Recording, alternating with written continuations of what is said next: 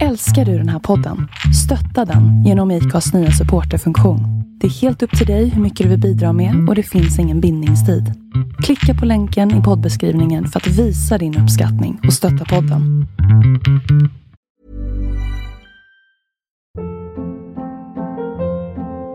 Hold up. What was that? Boring. No flavor. That was as bad as those leftovers you ate all week. Keke Palmer here, and it's time to say hello to something fresh and guilt-free. Hello Fresh. Jazz up dinner with pecan-crusted chicken or garlic butter shrimp scampi. Now that's music to my mouth. Hello Fresh. Let's get this dinner party started. Discover all the delicious possibilities at hellofresh.com.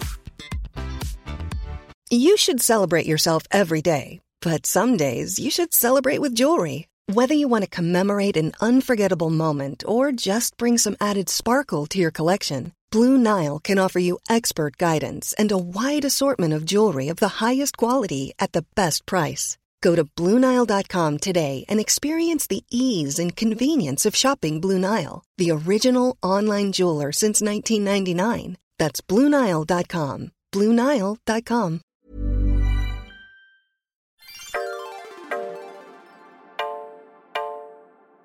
Då är vi igång med en ny vecka av Singelrådet i form av Matilda Berggren.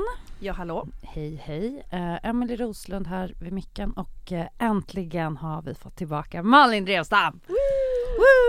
En Singelrådets favorit. Verkligen. Kul att vara här igen. Ja, det är ju trevligt att ha med dig av 1000 olika anledningar och jag kan intyga att lyssnarna känner detsamma. Det är verkligen när man släpper de här avsnitten med dig så mycket praise alltså. Ja, lyssnarstatistiken bara jag tycker det känns väldigt tryggt också att ha med dig i ett av de här sista avsnitten nu som vi släpper. Det känns liksom som man får lite closure. Ja. Och då har vi tänkt så att liksom, eftersom det här är sista gången som du är med i den här podden så hade vi tänkt att men då tar vi liksom ett tema som har varit väldigt återkommande och regelbundet under de här åren som folk aldrig får nog av och som är en ständig lyssnarfråga i mejlen, och det är ju hur blir man kär? Och det är nästan som att man skulle behöva uppfinna det kvinnliga Viagrat. Då hade jag varit miljonär om jag visste svaret på den frågan. Men jag har massor med tankar och idéer om hur man kan öka sannolikheten att man blir kär i alla fall. Det är vi så tacksamma över. Ja, jag hörde dig säga evidens innan vi kom in här i studion. Så att jag är ändå... Se om jag har några idéer här som har prövats i vetenskapliga experiment som kan säga oss någonting. Jättespännande. Är det här, just det här problemet, jag menar, alltså både många lyssnare som jag har konverserat med och även jag själv tillhör lite den här gruppen som är så här, jag kan typ inte bli kär. Den attityden. Möter du det bland dina klienter? Jag tror inte riktigt att jag gör det. Nu måste jag tänka, jag har inte förberett mig på den frågan. Men nej, för att jag tänker så här att kommer man till mig, då har man stått väldigt länge i kö och man är beredd att avsätta både tid och pengar för att försöka hitta någon. Så man är tokmotiverad och hoppas verkligen att man ska kunna bli kär. Så om man säger så här, jag kan inte bli kär, det känns som man kanske har tagit en lite mer uppgiven ställningstagande. Ja. Och då är det ju lite längre resa. Det är inte på något så omöjligt, men det blir nästan som en skyddsmantel man kanske sträcker framför sig. Förstår ni vad jag menar? Alltså för att kunna bli kär så måste man först och främst göra sig tillgänglig. Och om man säger jag kan inte bli kär, så stänger man ju lite grann en dörr. Då har man liksom någonstans accepterat. Ja, eller man har inte accepterat, men man kanske... Ja, men man har kapitulerat kanske på något sätt. Så här, det är kört känsla. Och det tänker jag inte alls behöver vara sanningen. Men om man kanske känner att man har försökt på massor med sätt som inte lett någonstans. Och till slut så blir man ju uppgiven. besviken, ledsen och frustrerad. Och det är jobbigt att vara i kontakt med de känslorna, så då lägger man ner projektet. Ibland kan det vara bra att ta en liten paus i sina försök att hitta någon också. Kanske ägna sig åt andra meningsfulla saker i livet. För jag tänkte faktiskt på det, när jag visste att temat skulle vara hur blir man kär. Och då tänkte jag så här, det här låter kanske som en sjuk koppling, men jag tänkte så här, hur hittar man svamp? Det råkar nämligen vara min favorithobby. Ja, okej. Jag älskar att plocka svamp, och så går man ut i skogen och det tar nästan alltid lite tid innan mina ögon har kalibrerat in och hittar svampen. Så till en början går jag ut så här supertaggad, bara jag ska hitta en partner eller svamp då i mitt fall. Och så hittar jag ingenting. Och sen när jag tänker så här, fasen, det är nog inga svampor trots allt. Trots alla sociala medier som lägger ut bilder så hittar inte jag det. Jag är nog i fel skog. Och så tänker jag så här, nej men fasen, jag måste sätta mig ner och kissa, kanske jag tänker. Och så gör jag det. Och när jag sitter ner och kissar och släpper ambitionen och intentionen, då ser jag, shit, det är ju överallt runt omkring mig. Och då har jag plötsligt fått syn på det. Och lite så kan det vara med alltså letar man för forcerat och ändamålsenligt så kan det bli svårt att hitta.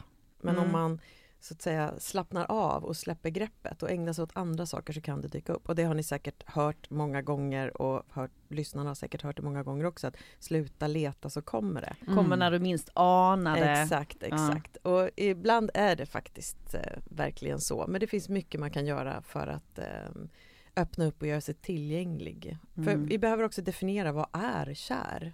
Ja. Vad är kär i förhållande till attraherad? Vad är kär i förhållande till att älska någon? Om vi säger så. Vad skulle du säga? Ja, jag såg fram emot ditt svar.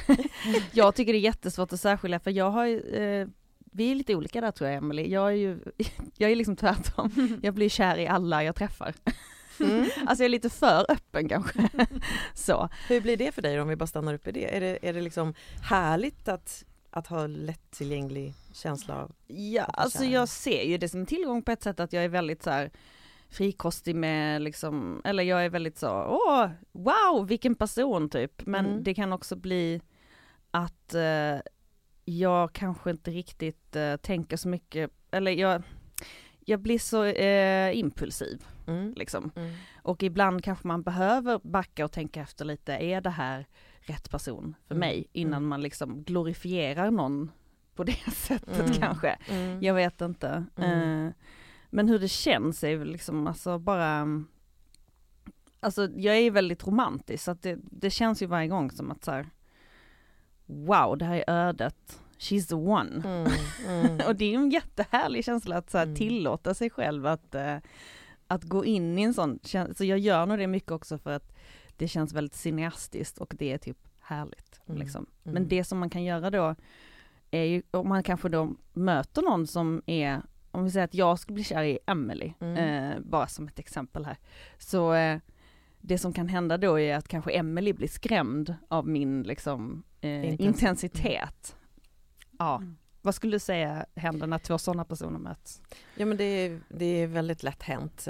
Och att om man är en väldigt känslosam person, som jag tycker mig tänka att du kanske är då, om du har lätt till känslor som handlar om nyfikenhet eller glädje med andra personer eller så alla former av kärlek kan man behöva hushålla med ibland. Får jag ge ett litet exempel som bara poppar upp i huvudet nu, men det var en iakttagelse jag gjorde med mig själv när jag var på en tyst retreat. Då är man i tystnad, man får inte prata med någon, och det är uttalat och det är reglerna och det är så det ska vara. Men det betyder att allt som du blir känslomässigt påverkad av har du ingen att dela det med. Och i det här fallet så var jag på den här tysta retreaten som låg väldigt vackert på landsbygden, och det var vid en sjö. Och jag gick ut på morgonen och det var älvor som dansade över vattnet och jag såg 2 älgar och det var helt magisk morgon. Mitt hjärta slog kullerbyttor och jag vill bara skrika runt och säga, fatta vilken morgon, vilket fantastiskt jordklot vi lever på, det är helt amazing. Och så visste jag att jag hade inga jag kunde dela det med. Och då vändes min glädje och lycka väldigt snabbt till sorg. Och jag blev superledsen, jag kände mig jätteexistentiellt ensam. Och det jag fick lära mig där var att det inte bara känslor av ilska, frustration, ledsenhet och sånt som en del personer behöver träna på att härbärgera lite grann, utan även känslor av glädje och upprymdhet. Och om jag skulle jämföra det här med min man till exempel, så är jag ofta den som är känslosamt. Woo, det är fredag, tjoho! Och han blir lite så här, vänta nu, jag är inte in the mode för det här. Kan du tagga ner lite tills jag är i kapp? Så mina känslor blir lite too much ofta. Och det kan skrämma iväg andra människor. Så därför men det känns också så tråkigt att härbärgera känslor som bara är positiva. Ja, det vill man ju ha mer sånt i världen. Mer sånt i livet. Jag vet. Det är både svårt och man kan också tänka att det är lite poänglöst. Varför inte bara explodera allt gott? Men alla människor är inte i skick att ta emot det. Och då blir det intensivt och skrämmande. Ja, för man tänker ju så här, när man själv är så uppfylld av det, att så här, jag ger det här till dig, vad härligt, alltså som en present. Exakt. Kan inte bara alla glädjas åt att jag är glad just nu? Och det gör man ju, alltså jag då som är lite annorlunda från dig Matilda när det kommer till just att så här, connecta med folk på den typen av nivå, att så här, jag upplever mig själv också som en så här glad och så här, mycket så här känslor utanpå hej och hå. Och uppskattar verkligen personer som också är så, som har drag i sig. Men så fort en person som jag börjar dejta, jag kan säga så här, förbi dejt 1 och 2, då är det ju bara jättehärligt att någon är liksom på och visar att den vill och den är intresserad. Men sen efter där 2-3 dejter och den är liksom är taggad på så ska vi göra det här, smsar, hör av sig, vi hittar på någonting. Då börjar jag direkt bli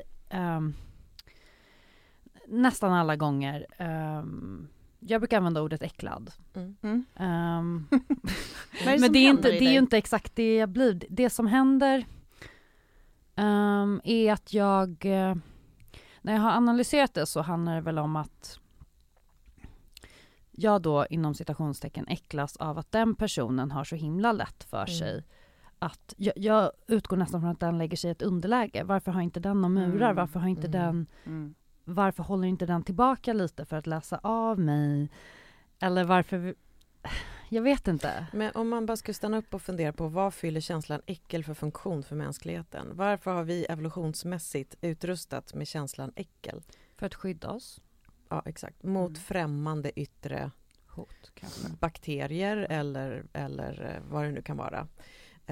Och i det här fallet så tänker jag att om det är den äckel kanske är en stark känsla, men det är någon i den kategorin, så tänker jag att äckel blir ju någonting som får dig att känna och ni som ser mig ser ju att jag backar och skjuter upp. Jag drar tillbaka huvudet och backar, håller upp handflatorna. Vilket gör att jag är rädd för att någonting håller på att invadera mig. Oavsett om det är bakterier eller främmande, vad det nu kan vara. Eller om det är någon annans behov. Så jag tänker att du förmodligen skyddar dig mot att inte räcka till för någon annans behov. Det är egentligen det som pågår i dig. Ja. Skulle det kunna rimma? Ja, det skulle det kanske kunna göra. Jag har lite sådana teorier liksom om att liksom en anhörig från liksom min uppväxt var väldigt krävande. Nidig. Som jag levde nära och jag stod inte upp med det. Jag blev jätteirriterad och arg och jag kände att vad jag än gjorde var det fel. Och det är väl en sån sak som jag har tänkt på kanske har med det här att göra, att det påminner mig mycket om den här personen. Och om man bygger ut det här med att när du visar dina behov så tydligt så hamnar fokus på dig och dina behov, vilket gör att jag tappar kontakten med mig själv och mina egna behov. Det vill säga, jag har inte kontakt med mina känslor. Alltså kommer du att få mindre känslor för den här personen, för det handlar om att läsa av vad den personen vill och behöver just nu. Så du kommer att känna mindre, och när man känner mindre känner man ju också mindre kär. Förstår du hur jag menar? Alltså, du får inte det känslomässiga utrymmet som skulle behövas för att frodas, för att odla, för att bete sig kärleksfullt eller bete sig intresserad. Utan det handlar om att alltså, den andres behov kan komma som en myggsvärm.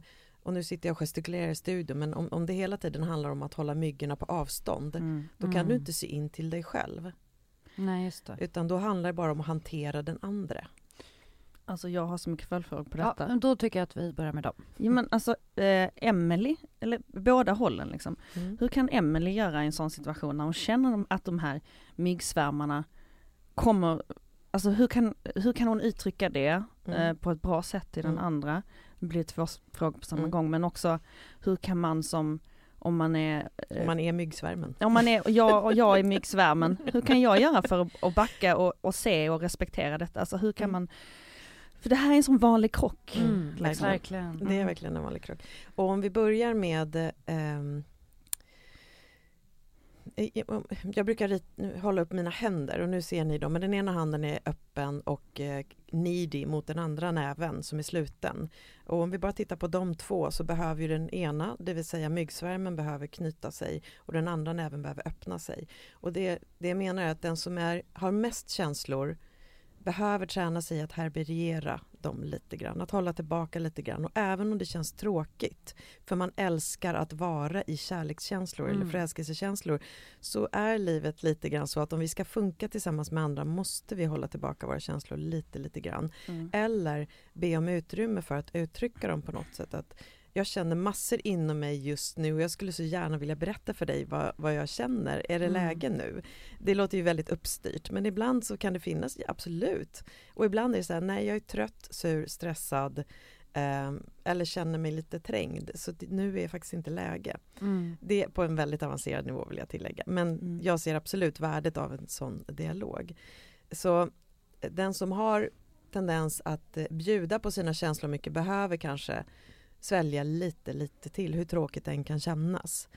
Medan den som då får den här äckelkänslan eller backar, känner sig lite trängd, behöver kanske på ett omtänksamt sätt säga: jag märker att du är full av känslor just nu. Jag själv har inte riktigt kontakt med mina. Och det handlar inte om dig. Det handlar om att jag har lite svårt ibland att veta vad jag har med själv.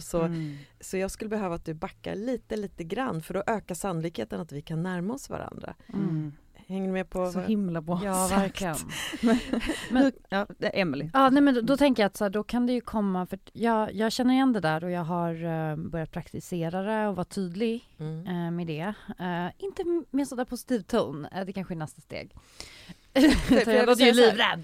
Ja, men om man låter livrädd eller arg, så här back off typ, då kommer den andra känna sig ledsen. Vadå?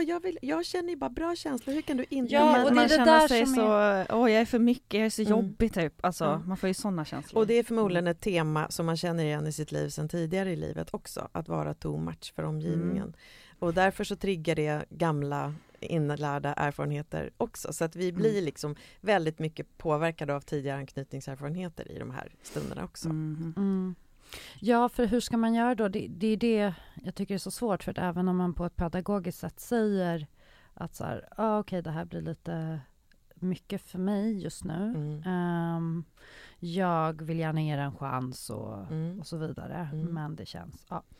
Då har jag ett litet förslag. Ja.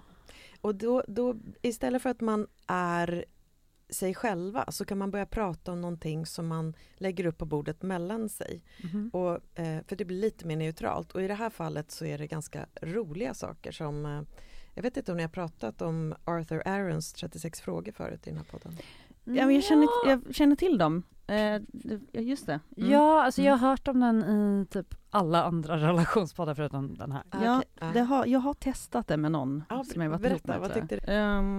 Nej, men jag kommer inte ihåg, vi kom aldrig så långt. Alltså, jag tror jag har gjort med 2 partners. Och så till slut är man så här, det är så många frågor så man kommer aldrig till slutet. Men berätta, vad är det här för frågor? Nej, men det här är ett litet roligt experiment som en forskare i psykologi, Arthur Aron, i USA gjorde. För han ville se om det gick att på väldigt kort tid skapa en känsla av närhet och intimitet mellan fullständiga främlingar. Så då skapade han 36 stycken frågor i 3 olika nivåer. En nivå som är ganska ytlig och sen avancerar den och blir lite mer personlig, och sen 3:e nivån är väldigt personlig. Och så får 2 personer sitta och prata, ställa de frågorna till varandra helt enkelt.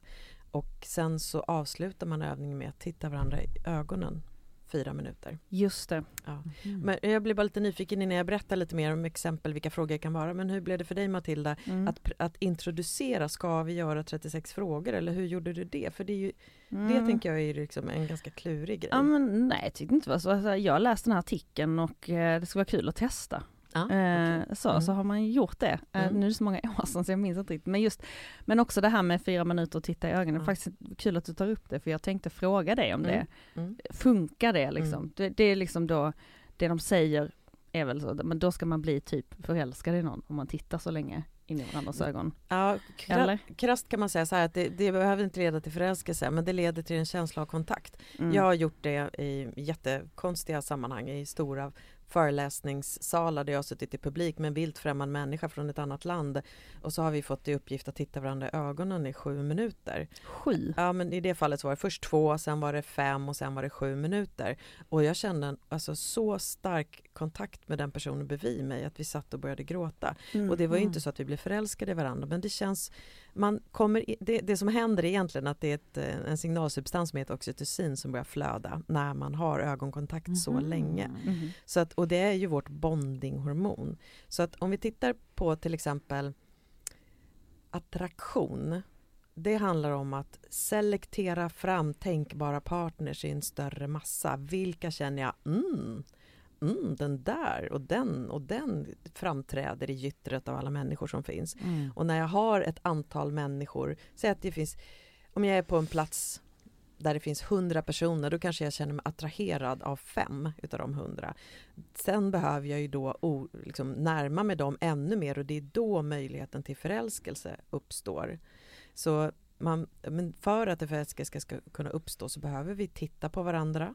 Vi behöver också känna oss sedda. Om ni tänker ordet intimacy, om man säger det långsamt. Intimacy. Ja, exakt. Det skulle kunna låta så här. Into me see. Och det är det som leder till känslan. Att känna sig sedd. Att låta sig känna sig sedd leder till starka känslor av kontakt. Och det kan eye-gazing eller sån ögonmeditation göra. Men det är mer på ett allmänmänskligt plan. Men addera det med väldigt personliga frågor så, och det dessutom finns någon typ av attraktion inledningsvis, så ökar det sannolikheten att man ska bonda helt enkelt. Som skiljer attraktion med förälskelse, men också förälskelse till kärlek. Det är när förälskelse övergår till kärlek, då känner man att då är den här bondandet, I've got your back, du finns där för mig. Så känns det när det övergått till kärlek, om du förstår vad jag menar. Alltså en känsla av trygghet. Exakt. För förälskelse handlar inte jättemycket om trygghet, det handlar mer om nyfikenhet och utforskande. Som handlar om att jag kan inte få nog av dig, jag vill lära känna dig mer. Jag är jättenyfiken på dig. Och tillsammans med dig känner jag mig sedd. Men att känna sig trygg, då har du ofta glidit över till en starkare nivå. Eller kanske mindre intensiv nivå, men ändå en mer bondad nivå. Ja. Så om vi tittar på de här frågorna, så är de... vi tar bara något exempel. Att de första frågorna i del 1. Första frågan är, om du fick äta middag med vem som helst i världen, vem skulle du välja? Det är ju en typisk konversationsfråga, men det är ändå en intim fråga. För att när jag träffar par på min mottagning och så frågar de, pratar ni någonting med varandra i vardagen? Vad har ni för nivå av intimitet och närhet när det handlar om samtal? Nej, men vi pratar hela dagarna. Och berätta för mig, vad pratar ni om? Och då, vad tror ni är ett vanligt svar jag får? Säkert jobbet. Vädret. Alltså tyvärr, det är ju så. Jobbet, vädret, renoveringsprojekt, semesterplaner, vem ska hämta, lämna, handla, vilka ska vi bjuda, vad tyckte du om dem och dem och dem, och vad tänker du om det och det och det. Inte så mycket om att lära känna varandra. Alltså man glömmer ofta bort att vara kvar i utforskande stadiet. Att låta sin partner vara en gåta. Resten av relationen. Och det här är ett typiskt exempel på frågor som handlar om vi tar till exempel fråga nummer 2, skulle du vilja vara känd? Och i sådana fall, på vilket sätt? Ja, det är en jättebra fråga. Det är en bra fråga och en intim fråga, tänker jag. För om jag skulle säga, jag skulle vilja vara känd för att jag är så himla bra ballerina. Då skulle ju min partner kunna säga, Jaha, det hade ju sett ut det. Du med din kroppsform. Okej. Schysst. Nej men förstår ni, alltså det är lätt att få en reaktion som gör att man känner sig sårad. Ja. Och det är ju för att förhindra att känna oss sårade som vi sluter oss eller gör oss svårtillgängliga. Så de här frågorna syftar till att hjälpa oss att öppna upp. Ja. Och de är också neutrala. Det är därför jag tänker att det är bra att nu förhåller vi oss till de här frågorna som ligger här på bordet mellan oss. Det är inte så att jag försöker gräva i dig för att jag har ett intresse av hur du skulle vilja bli känd, utan frågorna föreslår att vi ska prata om vi ska ta en liknelse så kan man ta sexuella fantasier. Ja. Att ibland är det bra att lyssna eller läsa på sexnoveller och säga det där och det där och det där tyckte jag var sjukt läckert och tändande. Men det där och det där och det där gör mig osäker, rädd och äcklad. Så att man kan prata om neutrala fantasier istället för att jag berättar om en avancerad fantasi jag har och min partner blir rädd för min fantasi. Förstår ni hur jag menar? Precis, det blir mindre laddat. Jag brukar göra så ibland, alltså i ett tidigt stadium när man vill veta lite var någon står när det kommer till relationer, vad man har för syn på kanske otrohet, svartsjuka eller olika typer av relationsproblem. Så brukar jag ta upp ett fiktivt exempel och säga så här, en vän till mig är i den här sitsen. Och så, det är väldigt intressant att starta alltså, en konversation och få filosofera utifrån ett konkret exempel. Och neutralt. Jätteneutralt. Exakt. Man behöver inte vara inblandad själv på något sätt. Exakt, eller så här, jag hörde i en podd om det här. Typ. Samtidigt så, eller när du säger sådär så tänker jag att det är en jättebra väg. Men det finns ju väldigt många människor som inte alls är vana att reflektera över relationer överhuvudtaget. De har aldrig ens tänkt på att relationer kräver en förståelse eller ett engagemang eller någon form av input. Utan det är seriöst lite grann, jag infinner mig vid platsen så funkar väl relationen. Och så är det ju inte med relationer. Vi måste ju pytsa in. Alltså att vara förälskad, att känna kärlek är en handling. Väldigt mycket en handling. Det uppstår för att vi gör någonting. Det är ingenting vi hittar eller drabbas av eller krossas av för den delen. Utan vi har väldigt mycket större påverkan i vad vi väljer. Så om vi säger att du, Emily, skulle hamna i det där nu vill jag backa lite grann, nu känns det lite intensivt. Och om du då på något vänligt sätt signalerar, jag är sjukt intresserad av dig men just nu känner jag mig lite så här, jag känner att jag måste luta mig tillbaka lite grann och det är någonting i mig som känner sig lite otryggt eller osäkert.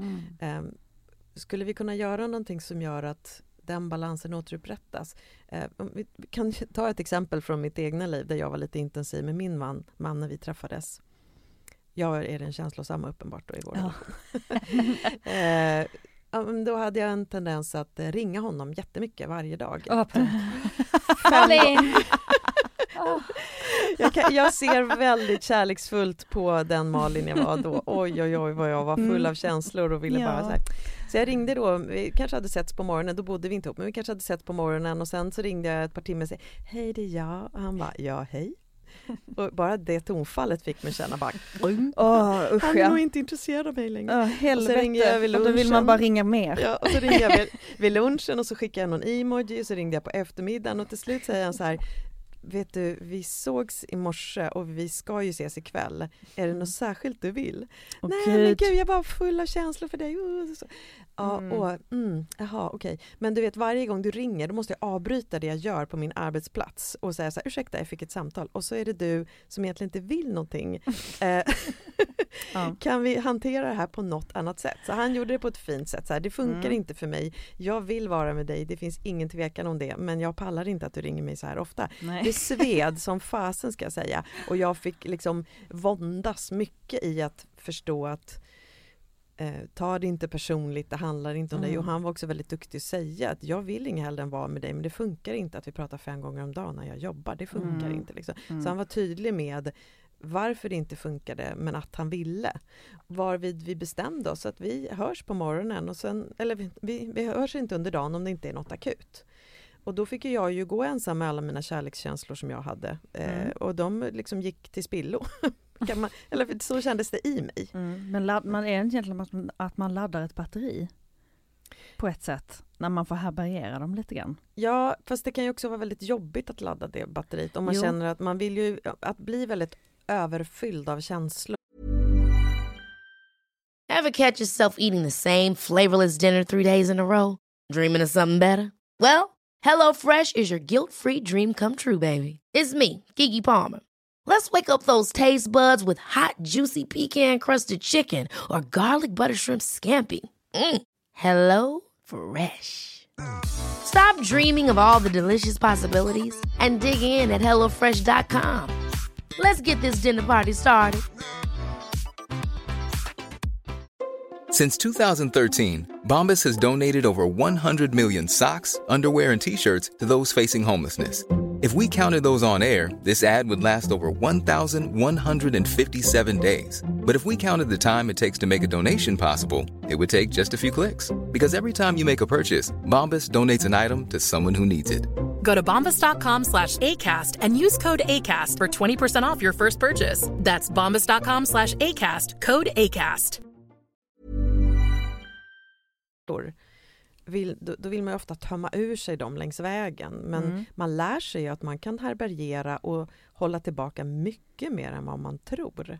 Och för den saken skulle inte liksom trampa på sig själv. Nej, men precis. Man säger så. Och man kan säga så här, vad jobbigt det är för mig att gå och känna de här kärlekskänslorna och inte få något utlopp för dem. Men den här relationen betyder mer för mig än mitt behov att hälla ut mina känslor just nu gör. Precis. Så på så sätt så snickrade vi fram en space som fick honom att inte känna sig invaderad. Och för att han kändes ju väldigt lätt otillräcklig. Och det var ju inte min avsikt, men det var det så det landade i honom. Att jag vill möta alla dina känslor, men jag är också på jobbet. Och varje gång du signalerar till mig så känner jag mig otillräcklig. Ja, men det är det. Alltså, jag känner igen mig så mycket i det här. Att liksom, för det kan jag säga varit ett uteslutande ett tema i alla mina relationer. Att jag har fått höra liksom att när du ger mig allt det här, eller det kan också vara så här presenter, eller typ vad som helst, men också framförallt känslor liksom. Så känner jag att jag känner mig otillräcklig och det känns som ett krav liksom. Och min fråga där är väl egentligen hur, för jag menar man vill ju inte stänga av totalt, det finns ju en balans såklart, men man vill ju också visa känslor, det måste man ju kunna göra. Absolut. Också inom rimliga mängder. Och hur kan man göra det på ett sätt utan att en person känner hon ställer ett krav på mig, hon vill ha någonting tillbaka. För när jag visar ömhet och kärlek så det är klart att ibland gör man ju det för att man är needy, men det är nästan för det mesta för mig är det bara som att det är kravlöst. Alltså, jag vill bara visa och berätta. Liksom. Hur kan man göra det på ett sätt så att en person inte känner sig trängd på det sättet? Är det att ge space egentligen? Man kan ju lyfta dialogen och säga jag har hur mycket kärlek som helst inom mig och just nu är den riktad mot dig och jag vill gärna odla den i din riktning, om man, det kanske låter krasst att säga så, men så här, och om du känner att det blir för mycket, tror du att du skulle våga säga det till mig då? För jag kan ta det. Jag kan hantera det. Sen behöver man inte, det ska inte alltid vara så att man ska ge omgivningen ansvar att gränsa en själv. Om du förstår mig. Så ibland kan man ju också behöva så att säga experimentera med att hålla tillbaka. För att jag märker i min relation när jag håller tillbaka så tar det inte alls lång tid förrän min man börjar bli den översvallande. Ja, precis. Så att det är liksom, han tar den spacen om jag ger honom den spacen. Men om jag aldrig ger honom den spacen, då kommer han vara den som hela tiden motar. Hänger ni med? Ja, men alltså är det inte absolut. lite så här att något av det mest kärleksfulla man kan göra är att uttrycka sina behov och sätta gränser för varandra. Och det är också det svåraste. Ja, men det är liksom det bästa man kan göra för en relation också. Ja. Nu tänker jag att vi hamnar lite grann i också att vara överväldigande kär i någon. Men om vi backar och tittar från det andra hållet då. Och jag tänker så här att ett vanligt scenario när man inte får kontakt med känslor, när man har svårt att känna sig kär, är att man går upp för mycket i logiken. Man lyssnar inte så mycket på sina känslor. Man har lite svårt att få kontakt med sina känslor. Ja, det känner jag igen. Fast jag har bra kontakt med de andra känslorna. uppfattar jag det som. Och när de andra, menar du då mer svåra känslor eller negativa känslor? Ja, precis. Eller om jag är glad över någonting. Men jag upplever att väldigt mycket att till exempel i en datingfas att det här med kontrollbehovet kickar in ganska snabbt. Även om det inte känns som ett kontrollbehov, så när jag tittar på det utifrån så ser jag ju att liksom, om jag sitter med i huvudet, har liksom baktankar under en dejt med olika boxar som ska checkas. Att det är också ett sätt att så här, tänker jag. Ibland märker jag att jag kan slå över då till att bli mer dömande än att faktiskt bara vara öppen för att ta in vem den här personen är och vad den har för egenskaper. Så det låter lite grann som att du försöker ganska fort kartlägga vilka sätt du eventuellt kommer att bli besviken på eller sviken på i den här relationen. Och tyvärr är det ju så att vi hittar ofta det vi letar efter, för att alla människor, ingen människa kommer kunna tillgodose alla dina behov. Så att det handlar snarare om undra vilka behov du inte kommer få tillgodosedda i den här relationen än undra om jag kommer bli sviken när det gäller några behov. Och sen ett annat problem som blir en förlängning av det här för min del är ju att man så här, men en bit in i dejtandet att jag nästan blir besatt av den här tanken hen vill mer liksom. Och att jag blir stressad, jag stressar som upp mig själv och då är det enda jag går runt och tänker på, det är nästan som att jag börjar projicera, jag börjar tänka, alltså så bara, hoppas inte att den här personen smsar mig nu. Gud. Och så bara, och så kanske man får ett sms och så bara, jag visste det. Och nu gud, så har man ett kvitto på att så, jag får inte vara för mig själv. Fast man kanske inte har hört med den här personen på typ 2 dagar. Men så den har ändå förekommit i ditt inre väldigt mycket, så att du har låtit den ta plats i ditt inre utan att du själv ens vet om det. Dygnet runt. Ja, så sitter jag i en fantasivärld där jag inte får utrymmet jag behöver. Och å andra sidan, du har ju också dejtat personer som har varit dåliga på att höra av sig. Hur känner du då? Det är mycket bekvämare för mig. För då känner jag mer av den här bubbliga känslan. Att det är så spännande, det är osäkert, jag vet inte vart det här ska leda. Och och när jag då väl får en bekräftelse från den personen i att den kanske vill ses eller att den ger mig en komplimang eller säger någonting som jag tycker om att höra, så då blir det så är det förälskelsekänslor eller är det någon annan typ av känsla? Jag tror att det har blivit vad jag förknippar med en förälskelse. Det osäkra, att inte riktigt veta vart något ska leda till. Om jag dejtar en person som är tydlig med vad den vill, så känner jag direkt att det blir tråkigt. Förlåt Malin, det är du som är... Nej, men jag bara tänker, för mig blir det två intressanta meningar dyker upp i mitt huvud som jag undrar om du kan fullfölja. Den första är att inte veta var jag har den andra personen som jag är intresserad av betyder att nej, men det betyder att inte veta vart jag har den andra personen innebär att jag faktiskt kommer ha att jag får space att liksom kanske utveckla något. Och att ha space är viktigt för mig för att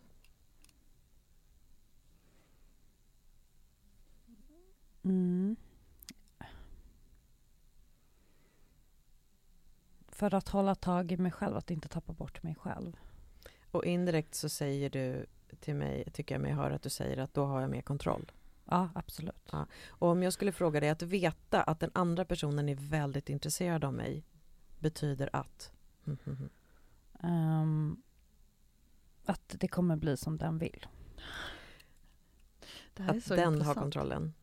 Den kommer bestämma. Och när jag är med en person som bestämmer mer eller känner mer eller har mer kontroll, så betyder det att jag kommer inte orka hålla emot. Jag kommer kapitulera och sen bli olycklig.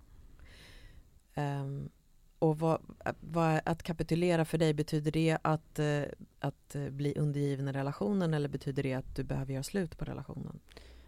Jag är sämst på att göra slut. Så det är att jag känner en skyldighet att tillgodose den andras behov. Att jag får inte göra den ledsen. Så att du kommer leva en relation som bygger på skuldkänslor nästan? Ja, det... Ja. Och då tänker jag att då kan man ju fundera på om det är så den andra personen också känner. Att det är det den vill ha, eller om den egentligen är intresserad av dig som en person som gör saker och ting av egen frivilliga och av sitt egna space.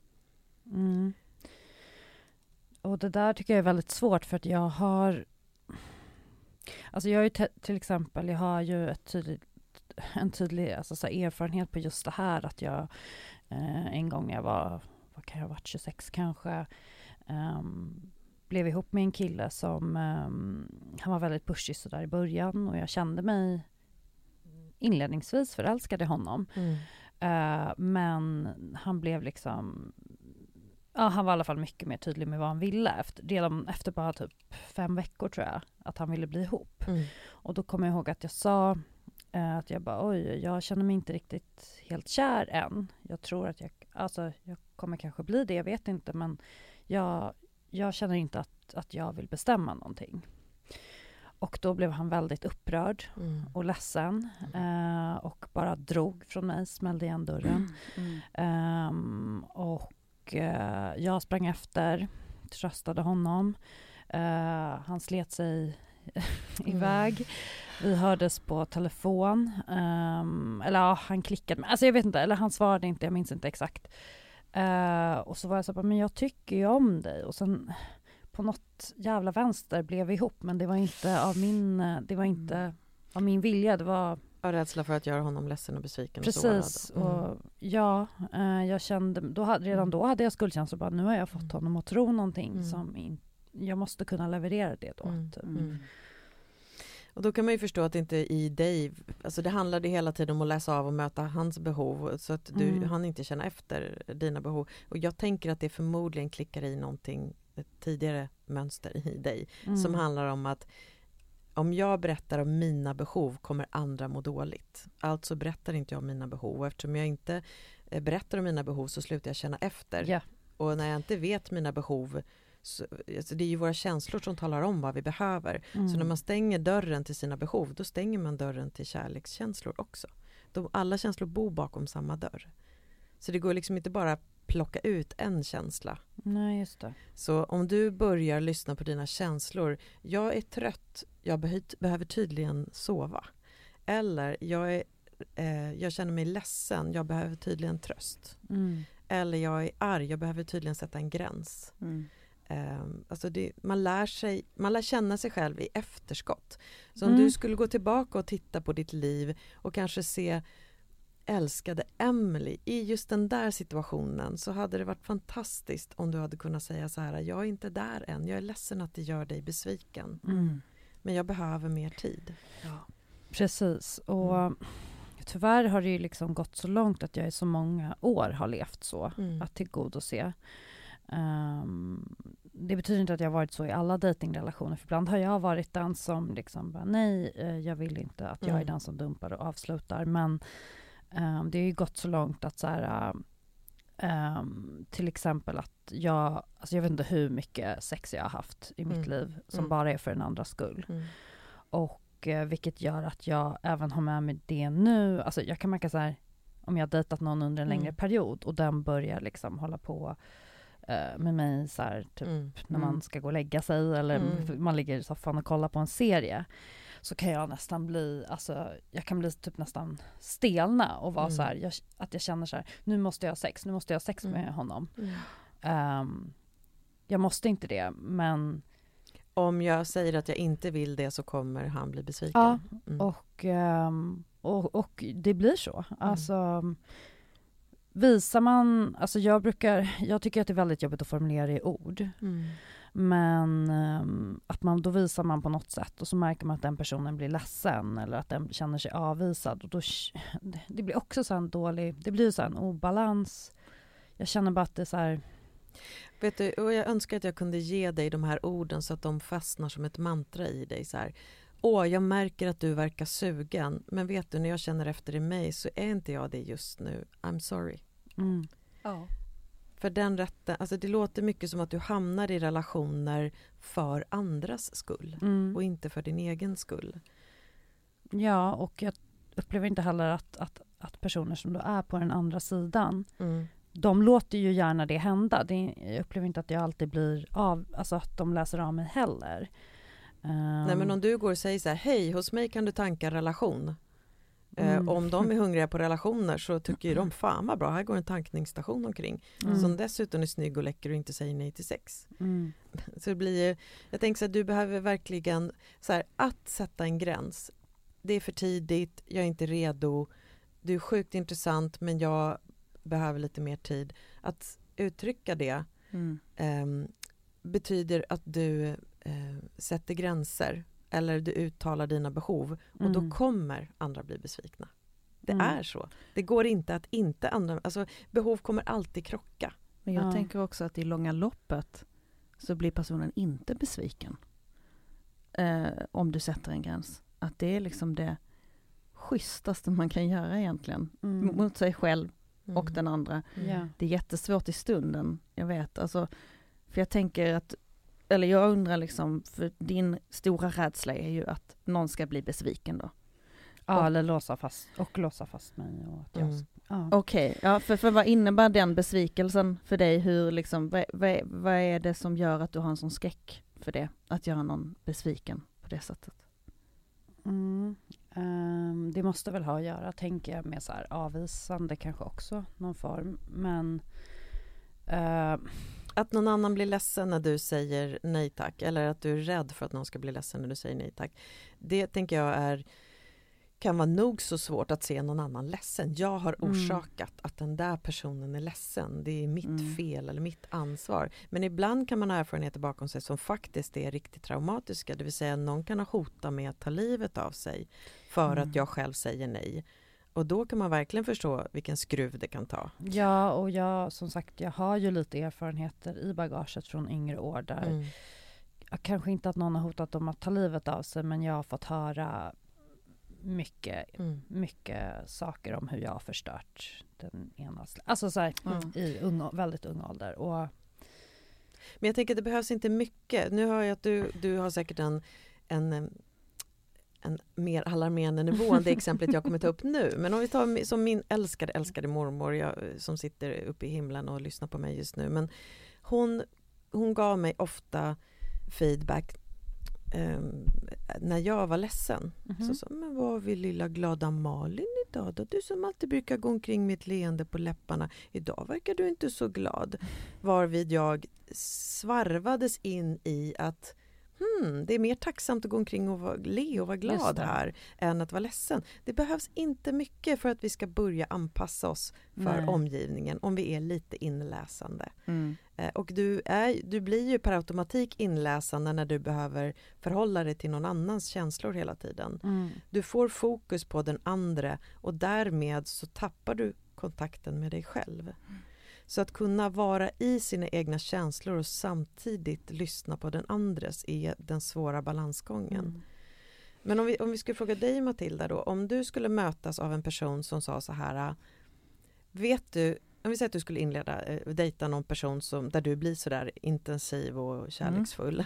Och så skulle den personen säga så här, vet du, jag har upptäckt med mig själv att jag har lite svårt att ta mina egna behov på allvar och sätta gränser. Så jag håller på att träna på det. Jag är sjukt intresserad av att träffa dig. Jag tycker du är superattraktiv. Men jag kommer vara jättenoga med att känna efter vad jag är redo för längs vägen. Och jag skulle vilja att du förstår att det har inte med dig att göra, utan det har att göra med att om jag ska vara långsiktigt hållbar så måste jag göra så här. Hur skulle det landa i dig om du fick höra någon säga så? Ja, jag har varit med om det. Till en början, alltså, jag tycker att det tar lång tid innan man kommer till den punkten. Men när den kom, att en annan person kunde uttrycka det, så tyckte jag faktiskt bara det var skönt. För det man vill när man visar känslor från någon annan, det är ju bara att förstå den andra. Jag vill veta vem du är och hur du känner. Och förstå den andres intentioner, tänker jag. För intentionen är vara med dig länge. Och för att kunna vara med dig länge så behöver jag jobba på det här och här och här hos mig själv. Så jag uppskattar det jättemycket. För jag tänker att i det långa loppet så betyder det att man kan faktiskt lösa den här gåtan som de allra flesta par har. Liksom. Att förstå varandra och kommunicera.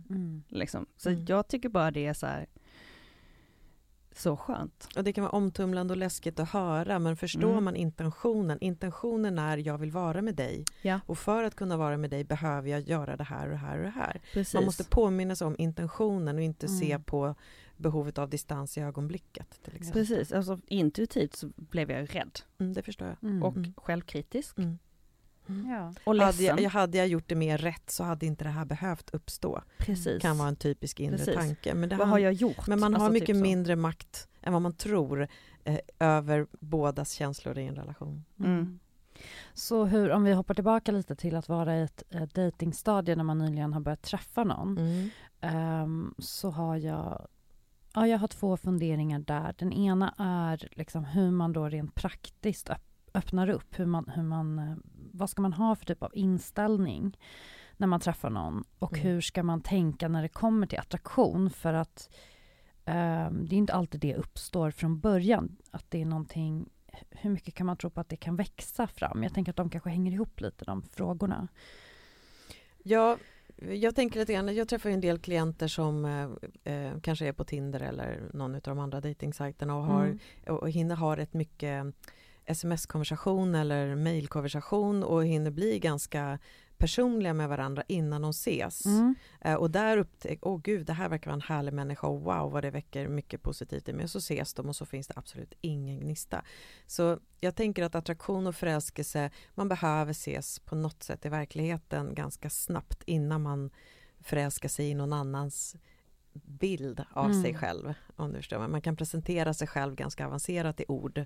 Och sen så är det för att man haft god tid på sig på kammaren och sitta och formulera och fila och dona, och så funkar man inte alls så i verkligheten. Så, och där när man möts i ögonblicket, då behöver man ju fundera på inte bara vilka...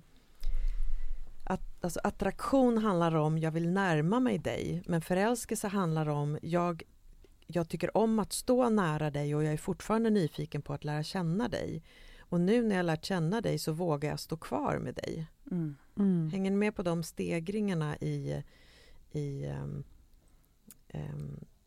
avancemang eller vad man ska säga. Jag vet inte om det var svar på din fråga, men just, ja men precis, för hur kan man vara så öppen som möjligt då när man dejtar, för att välkomna och öppna upp för den här någonstans tänker jag så att om man, för jag är ganska oromantisk som person, även om jag älskar kärlek och förälskelse, så är jag ändå så här, man behöver vara brutalt tydlig, och jag tycker verkligen att det är värdefullt att säga, jag är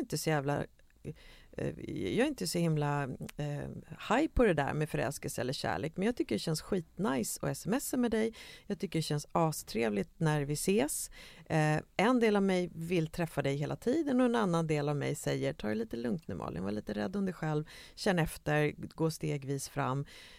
Om vi återkommer till de här 36 frågorna, så tänker jag att om man kommer till det stadiet att man kan säga så här, gud vad det här känns härligt, jag skulle vilja känna dig på ett djupare plan, då skulle man kunna säga att men vi tar 3 kommande dejterna, går vi igenom 12 frågor per dejt och se vad, för det 36 frågor i ett svep tar jättelång tid, men om man tänker sig så här att vi försöker lära känna varandra kring de här lite mer neutrala frågorna och se vad det leder till, som ett sätt att flytta fokus från mina behov och dina behov och lära känna varandra kring neutrala frågor.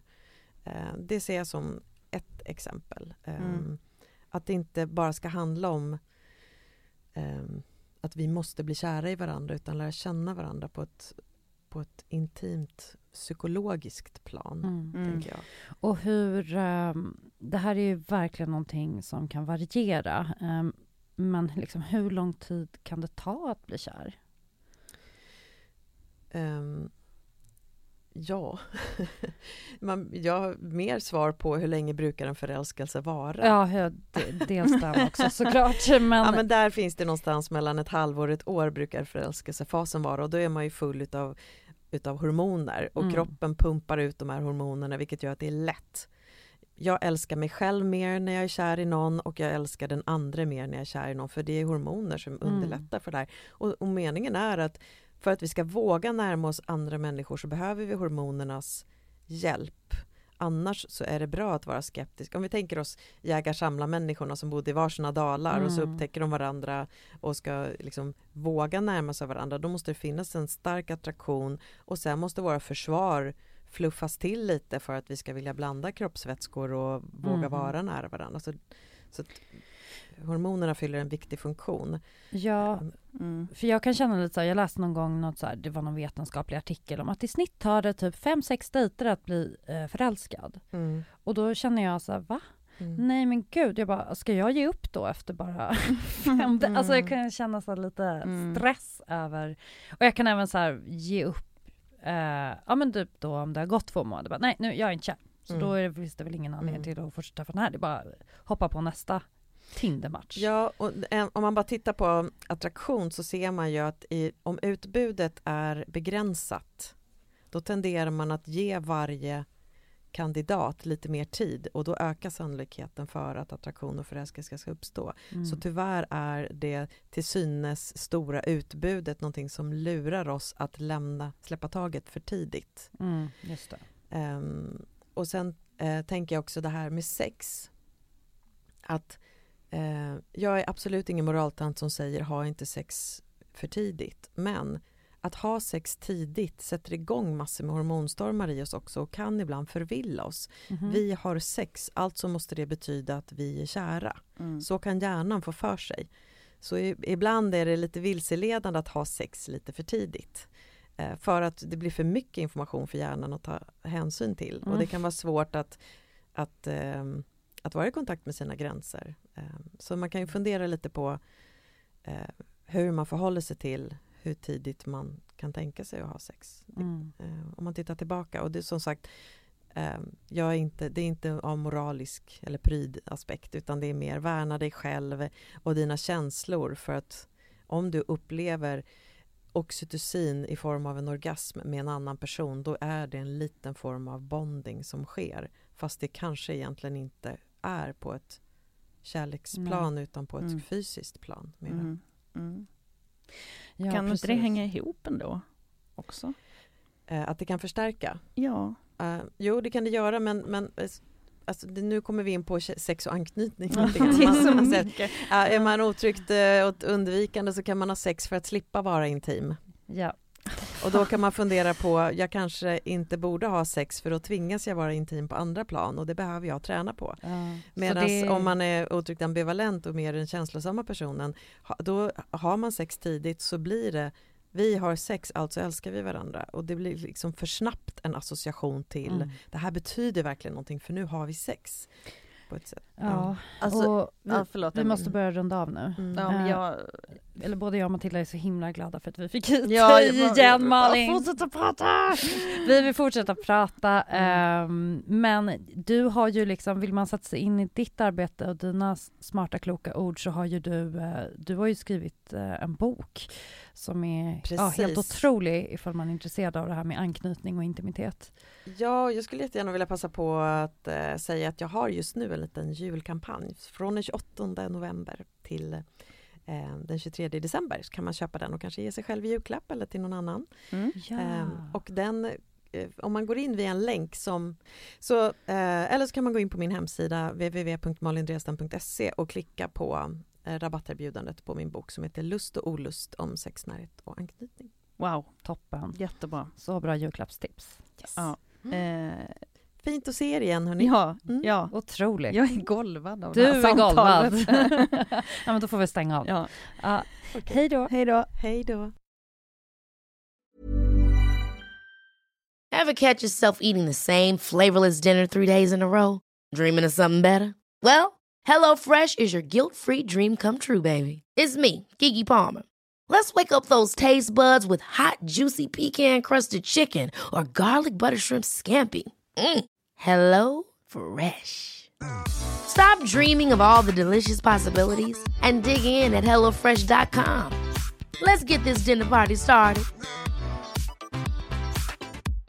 How would you like to look 5 years younger? In a clinical study, people that had volume added with Juvederm Voluma XC in the cheeks perceived themselves as looking 5 years younger at 6 months after treatment. Look younger, feel like you. Add volume for lift and contour in the cheeks with Juvederm Voluma XC. Reverse signs of aging by adding volume to smooth laugh lines with Juvederm Volure XC. For important safety information and to find a licensed specialist, visit Juvederm.com. That's JUVEDERM.com. Not for people with severe allergic reactions, allergies to lidocaine, or the proteins used in Juvederm. Common side effects include injection site redness, swelling, pain, tenderness, firmness, lumps, bumps, bruising, discoloration, or itching. There's a risk of unintentional injection into a blood vessel, which can cause vision abnormalities, blindness, stroke, temporary scabs, or scarring. Talk to a licensed specialist to find out if it's right for you.